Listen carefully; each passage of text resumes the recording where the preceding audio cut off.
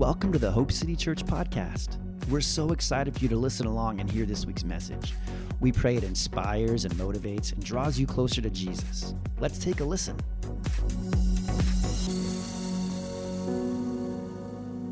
We've known many of you, not all of you, of course, for decades now, and we've had the privilege of knowing Blake and Adrian for decades, and you know, the thing about good Christian friends is that as you grow in grace, you realize that you might have some differences of perspective or opinion, but there's something deeper inside. The thing about a Christian relationship is that you're bound together by something eternal that doesn't fade away like styles and fashion and preferences do. So that you find over the course of a lifetime that there is a deep love that grows and builds in your heart, in your soul, that goes beyond anything that can be seen. This is what we all want to aspire to have. This is what we all strive for, because this is the thing that brings fulfillment and satisfaction to our hearts. Gene alluded to it. You only get that firstly from your relationship with God, because if you want to have enough love from your brothers and sisters to sustain you spiritually, you'll end up being brokenhearted and disappointed because you can't carry me. You can't answer all my needs. You can't answer all my problems. You can't fix me. But somewhere in my relationship with God, when I encounter Him in my brokenness and in my emptiness, in those places I don't want you to know about, He's able to touch. He's able to restore. He's able to make me better. He's able to do a work that not just touches me, but transcends me and flows into somebody else's heart and life and brings healing. This is what it means to be a Christian. I thought this because Gene referenced Hope. The name of the church has gone from Connect to Hope City, and it's a beautiful connection to be made there. But the thing about hope is that most of us hope in too shallow of a fashion. We have hopes that we'll have enough money for Christmas, and that's a viable hope. We have hope that our wayward children will sort themselves out. We have hopes that we'll get a good grade in school. Those are legitimate hopes. But when the Bible talks about hope, it's not just touching those surface, mundane, everyday things. It's talking about the kind of hope that you carry on with so that when all reason for hope is gone, when hope is exhausted, when hope is unreasonable, that there is a supernatural hope that will be fulfilled because of the promise of God into your life. We see this in Abraham's life. We know from 1 Corinthians chapter 13, which is just a big comma in there between chapter 12 and 14, talking about the gifts of the Spirit. Paul begins to talk about the love of God, and he concludes in 1 Corinthians 13 with verse 13, and he says, now abides these three things, faith, hope, and love. He says that love is the greatest, and love is the greatest because it's a standalone deal. It'll still be there. You'll still know you have value to God when all of your faith seems to have failed, when all of your hopes seem to have been dashed. This takes much courage. This takes much courage to continue to hope when it just absolutely looks like it's never going to come to pass. I don't know if you ever noticed this about Abraham's life, for instance, but it comes to me right now. God waited until it was clear to Abraham and Sarah that they couldn't have any children before they ever had children. It wasn't because that was when he had the idea. It was because he knew that they had to know that it was beyond their capacity to answer their own problem. That they had to be at a place where only God could come through. So sometimes in my life, sometimes in your life, my hope gets discouraged, my hope gets dashed, and I think God's not coming through. But He is.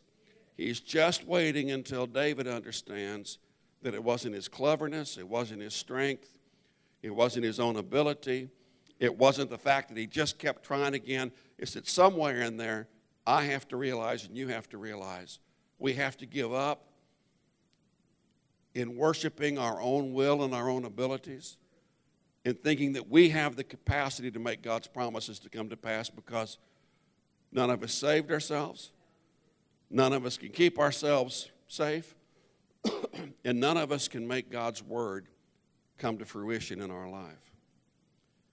That verse said, now abides faith, hope, and love. Love's the greatest. It's self-sustaining. But faith and hope lean upon each other. In my beginnings as a believer, we made much out of faith, and much needs to be made out of faith again. Not so that it'll get your everyday needs met, perhaps solely, but because we need to believe God, because whatever's not of faith is sin.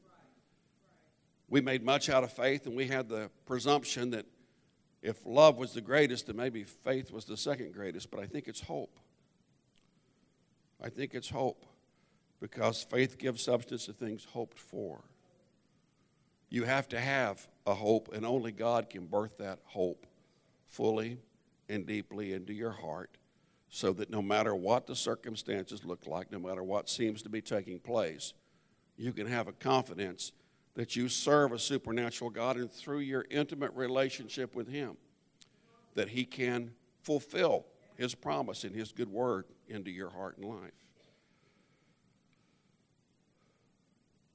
We live, as someone wise said, in a world of unbelief. That's the default setting. You live in a world where unbelief is the natural base setting. For you to have hope, for you to have faith, for you to have love, requires you to tap in to a relationship with an eternal God that goes beyond what any other human being can give you. And He's going to do that increasingly, profoundly. Sometimes it's so slowly, Charmaine, you don't always see the changes being made. But, sweetheart, they're being made. They're just being made.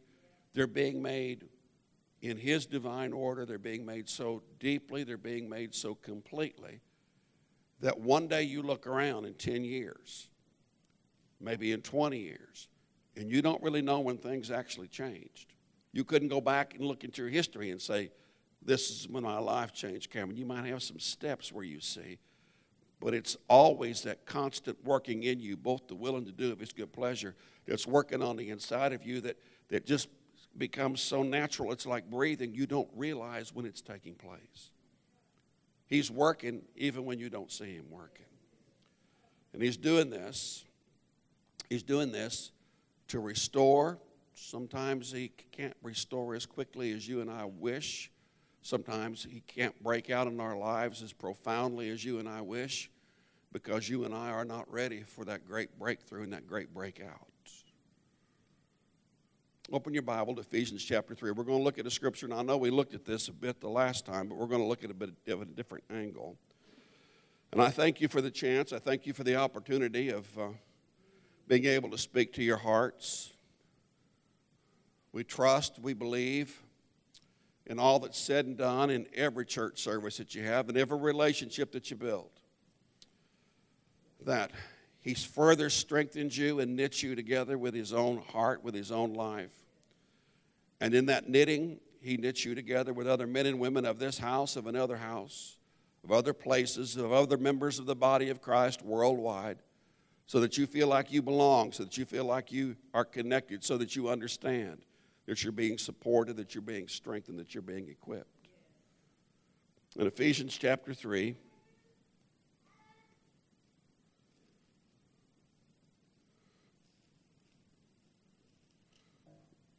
that's me. I'm going to play on the keyboard for a while. I'm going to give an altar call maybe. Oh, happy days.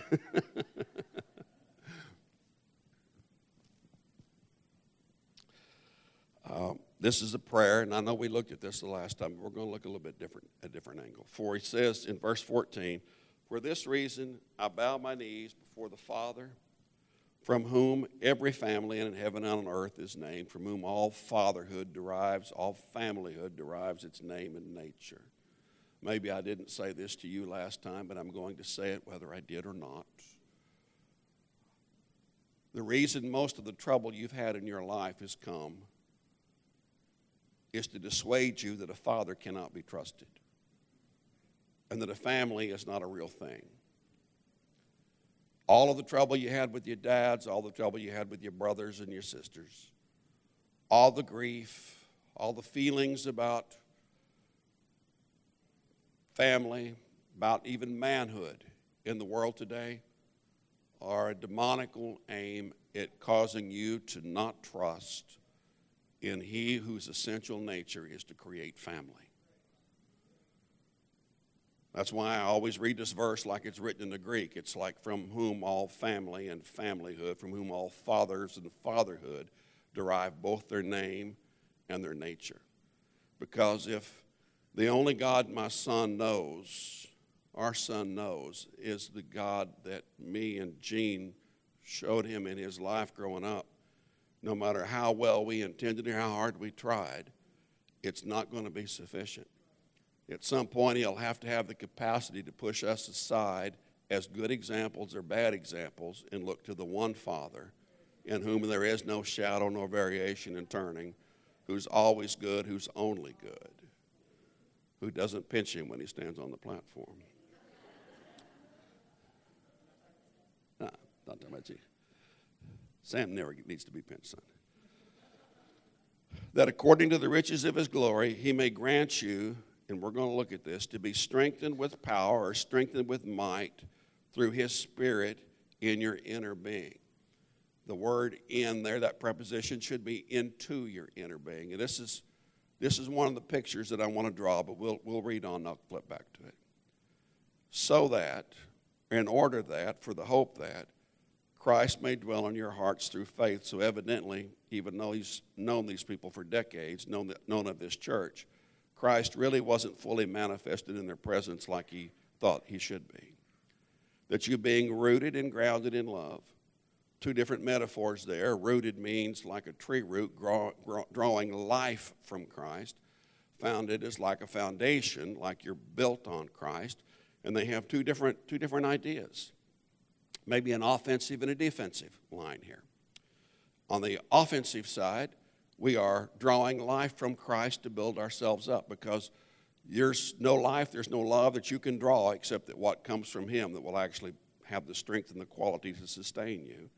But you have to have a defensive line. You have to have a foundation too, because your brothers and sisters and your circumstances in life are going to tempt you and try to knock you off the love walk. So you have to draw life and love from Him, but you have to make a determination that even though you've been fed by Him, you're still going to stand, you're going to stand steady, you're going to stand strong. So Christ, that may dwell in your hearts through faith, that you being rooted and grounded in love, may have strength to comprehend, or strength to understand, or strength to reach out and grasp with all the saints what is the breadth, length, height, and depth, and ultimately to know the love of Christ that surpasses knowledge, that you might be filled with the fullness of God. So verse 18 talks about having strength. We think about having, 16? Yep, strength with power through His Spirit in your inner man, but verse 18 said have strength to comprehend. So he's talking about you having strength, and we tend to think about having strength like strength is primarily limited to the ability to do something. And like this phrase, strengthened with might's in Ephesians 2 or 3 different times. And we always think about like having strength to work a miracle, right? Can I get a witness? We have strength to overcome. I can do all things through Christ which strengthens me. As true as all this is, this exact context is a strength to understand or to grasp something. And what he's saying you have to have the strength to grasp is what God's love is. So we're going to talk about, for just a few minutes, why you have to have strength to understand love. You'd think you'd have to have wisdom. You'd think you'd have to have grace. You'd think you'd have to have favor. You'd think you'd have to have just understanding itself. But why is strength required to understand love? Earlier on in the verse that talked about strengthened with might in his inner man in your inner man by His Spirit, I remarked, probably did the last time, that word is really into your spirit. So he's talking about, smart guys say this, it's a word for penetrating. He's wanting to not just put something on you, but to work something deeply inside of you. Anybody besides me ever wonder how wet the bottom of the ocean was? Jake said, no, Dad, don't do that. Well, you know that water doesn't just sit there, right? That water sinks into the ground because it's under a lot of weight. When you carry the Spirit of God around on the inside of you, you're not just a glass. You're not just an impermeable container. You're not something that's got hard sides that are stronger than the water. You're like the soil at the bottom of the ocean. You're like a clay jar with a liquid in it. If it's not treated, whatever that liquid is sinks into that clay jar. Whatever that fluid is sinks into that substance. So the point that he's making when he says that he might strengthen you with might through his Spirit into your inner man, he's saying it's not just enough that you carry a little bit around. We all know that even though we believe in a Spirit-filled doctrine, that there are times that our glass is half empty or half full. We know that there are times that our glass is fuller. We know that there are times that we might even overflow for a little bit. But we also know that most of the time in life, we just carry around about 2 fingers worth of drink down at the bottom of the glass. That we just got just enough there to stay alive and keep moving forward, because it takes a lot of effort to fill that glass up. Why? Because you're walking through life and you're bumping into people. You're in a crowded room of life and your drink is sloshing. You're spilling stuff. So you'll walk along and you'll say, I'm just born again and I'm just happy. I'm just filled with the Spirit. I just talk in tongues. I just love everybody. And somebody says, that is really an ugly shirt you got on there. You say, whoop, I just spilled some of my drink. That's my favorite shirt. If you don't like my favorite shirt, you don't like me. God told me to wear this shirt today. And if God told me to wear this shirt today and you don't like my shirt, then either I miss God, whoops, I spill some more, or you're wrong, I spill some more again. Life is like that. You leak, you expend the presence and the grace and the gift of God on the inside of you. So he's not just saying to us today that he wants to put a little bit of something on the inside of us for us to slosh around through life so we can have a little bit in our glass so we can look like we're having a good time at the party. He's saying, I want to reach into your life, into the very essence of your life, and actually permeate who you are. I want my presence to make contact with that part of you that resists me, with that part of you where you don't want anything to sink down into, to sink down into that part of you where you're afraid if it sinks into the soil of your heart deeply, that you're afraid that if it works its way into you, that somewhere along the line you might lose your personality, you might lose your identity, you might be changed from image to image and glory to glory. But you might not get to have control of what that change looks like. Jean used to say to me when we were young in the ministry, she believed this too, she said, I like change. I like change. I like change. I like change. I stopped her one day and said, no, you do not like change. I know of a personal, I can give my testimony in the Supreme Court. You do not like change. What you like is the change you like. You like the change that's your idea. You don't like anybody else's idea of change. I suspect we're all like that. We like new stuff, but we really like it best when it's our idea, or at the very best when it doesn't contradict who we are and who we've become. It's probably so easy that a Christian that's been a Christian as long as I have, I don't have to grow another day if I don't want to grow. I don't have to change. None of us ever do. But I could still have a modestly successful ministry and never grow one more day in my life spiritually. I don't know how long it'd last, but I don't have to change anything, because if I'm changing for you, you all think I've probably changed enough. if I'm not changing for him, or if I'm making my adjustments to my future in life by whether you think I'm cool or not, then I can stop, because this is as close to cool as I'm ever going to get. That ship sailed. It's gone. So I can just stop right here on the spot, and I can preach to you things I've known for 20 years. I can share my heart with you, and in some cases, there'd be things, gee, I never thought about that. They'd be good for you. You'd grow, you'd develop.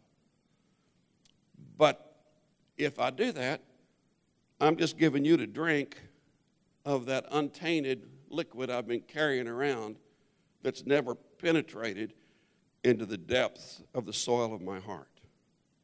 Jesus used a word picture to talk about the soil of your heart and the word sinking in it.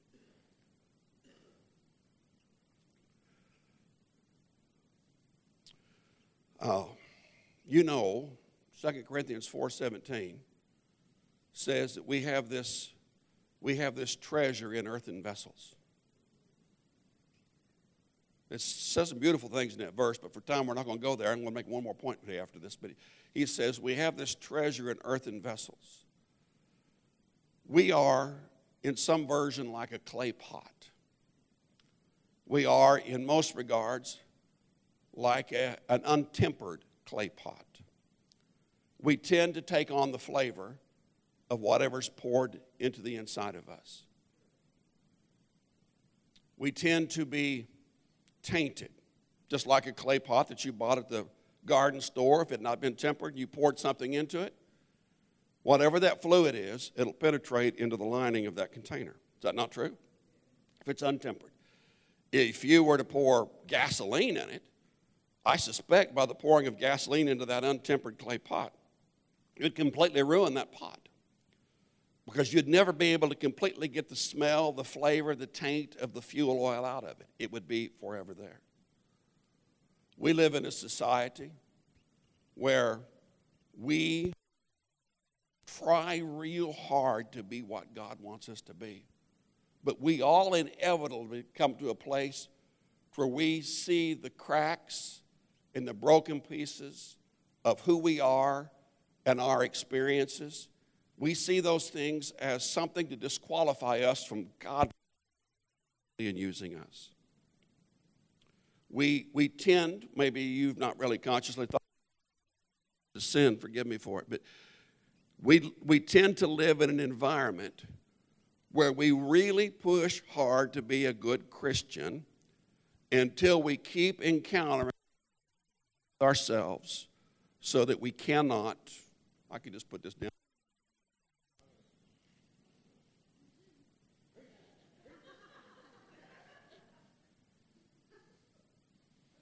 You just did this to embarrass me, didn't you? Good job. Good job. It worked. You mean there's people up there? I was looking for them.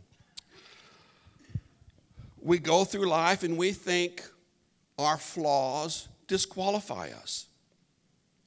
We go through life and we think that we were going to be such a good Christian. This was going to be such a great church. This church was going to be everything I wanted it to be. I was going to be everything in that church that God wanted me to be. It was all going to be great, but there were bumps, there were bruises, there were things that happened that caused cracks, that caused spillage, that caused loss in my heart and my life. So what am I going to do? I'm going to keep going to church. I'm going to keep acting like I'm a good believer. I'm going to keep doing everything. But what I'm not really going to do is I'm really not going to try to penetrate darkness. I'm not going to try to push through it. I'm not going to exert all of my strength and all of my effort, because, after all, I've already failed. I might not be qualified, but what if our philosophy is wrong? What if instead of us thinking that God's economy is also a throwaway economy, we understand that God doesn't throw people away, that He doesn't throw you away, that your cracks and your blemishes, that the places where you leak are not shameful things to Him, but they are, in point of fact, by the pressure of the Spirit that lives on the inside of you. This is why you need strength to grasp it. The pressure and the quality of the life that's on the inside of you not only finds those cracks, but fills those cracks. So that at some point in your life, not only do you have to offer to God the things you did right, the things that you didn't mess up, the things that are unblemished, however few they may be, they become increasingly precious, but you can present your life to Him as a cracked, wounded vessel that has allowed His Spirit to penetrate into the cracks, into the chips, into the blemishes, and taint and color. I happened to become aware of a Japanese art form here in the last year or two, and I'm not going to talk to you about art per se, except to explain what this is, and it's called, in my English tongue, kintsugi, and I think that's right. It happened on this wise. Long in about the 1500s sometime, there was a Japanese warlord, a shogun, who had his favorite teacup. You know, we all have our favorite teacup. Why we do, I don't know. But we have a favorite teacup. I was drinking a cup of coffee this morning and happened to turn the cup around and realized it wasn't my favorite teacup. And the first thing I thought was, that coffee wasn't very good. That coffee wasn't right. It's not my favorite cup. That can't be good coffee. We need to lose this cup and go back and get our right cup. Yeah, we do this. We do this about every part of our life. This Japanese warlord ruled some portion of the earth for the empire. Broke his cup, broke his tea service, which is very important in that culture, I understand.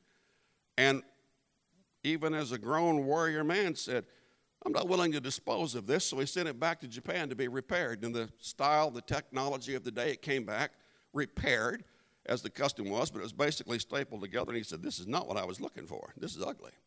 So on some fashion, he sent it back and said, either told him what to do or said, find another plan or there's going to be trouble. And they came up with the brilliant idea that they would make a rosin, that they would make a glue. And instead of trying to hide the cracks and the blemishes, they would put gold in this rosin and this glue. And that they would paint it. And as the paint went on, it developed a philosophy that the cracks and the blemishes and the wrong spots you got in your life, the bad places in your marriage, the bad places in your economy, the bad places in your attitude, that in those horrible places where the pressure of the Spirit of God is able to soak and to drip His way into you and change you. What was once something to be hidden, what was once something to be ashamed of, now reflects the beauty and the glory of God, because everybody can look at you and say, once David and Jean's marriage was not good. David and Jean made a marriage, and it was not a good marriage that they made. But now they have a good marriage. But David and Jean were not clever enough, smart enough, strong enough to make that marriage. So somebody else had to make that marriage. Church, family, money, anything in your life that's way down deep inside, that's not been encountered by the Spirit of God, that's still flawed, but that you don't open up your heart and say, by your love, come into this place in my life and remake my attitude. Remake my belief system. That's frightening. Show me what you think a prayer life is. Show me how I should read my Bible. You teach me and lead me and guide me. Let me take my emphasis off the people around me and put my emphasis on you, and I step into your light and change me. I think I'm pretty cool like I am. I think I'm okay just like I am. Nobody else knows I'm not okay. But what if I step across that line and He reaches down and He changes some fundamental value or belief or thought that you've got that makes you into a whole new person? And one thing you know, Cameron, and this is the only thing you know, bud, is whatever it is, the only thing any of us know, is that whatever it is has got to be for the better. Whether we would judge it as better or not, I don't know. But He says, if you'll let me make you into what I want you to be, it's better for you. it's better for me. And when you do things and you allow things in your life that make the world a better place for God, don't ever forget, he owes you something and he'll pay it. If he says, well, you can do this if you want to, but it'd be my preference that you did this, then you say, I want to do what you want me to do, because when you do that, it's not only better for you, it's better for everybody around you, it's better for him, and he rewards those that diligently seek that.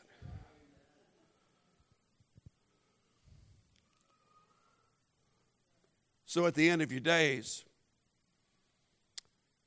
you might be a cracked, broken vessel.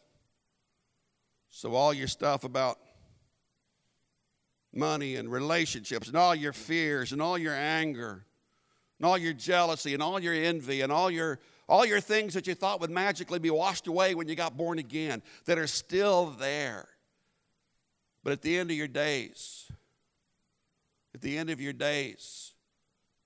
to the degree that you've let that presence touch your heart with something that's more precious than gold, more precious than silver, so that you're beautified, you're made unique, you're made rare, not because you were not broken and cast aside, but you're made rare because you endured the system, you endured the effort, you endured the work of God to rebuild you, to reshape your life, to make you truly what you are, one of a kind, of great value in his sight for all the world to see.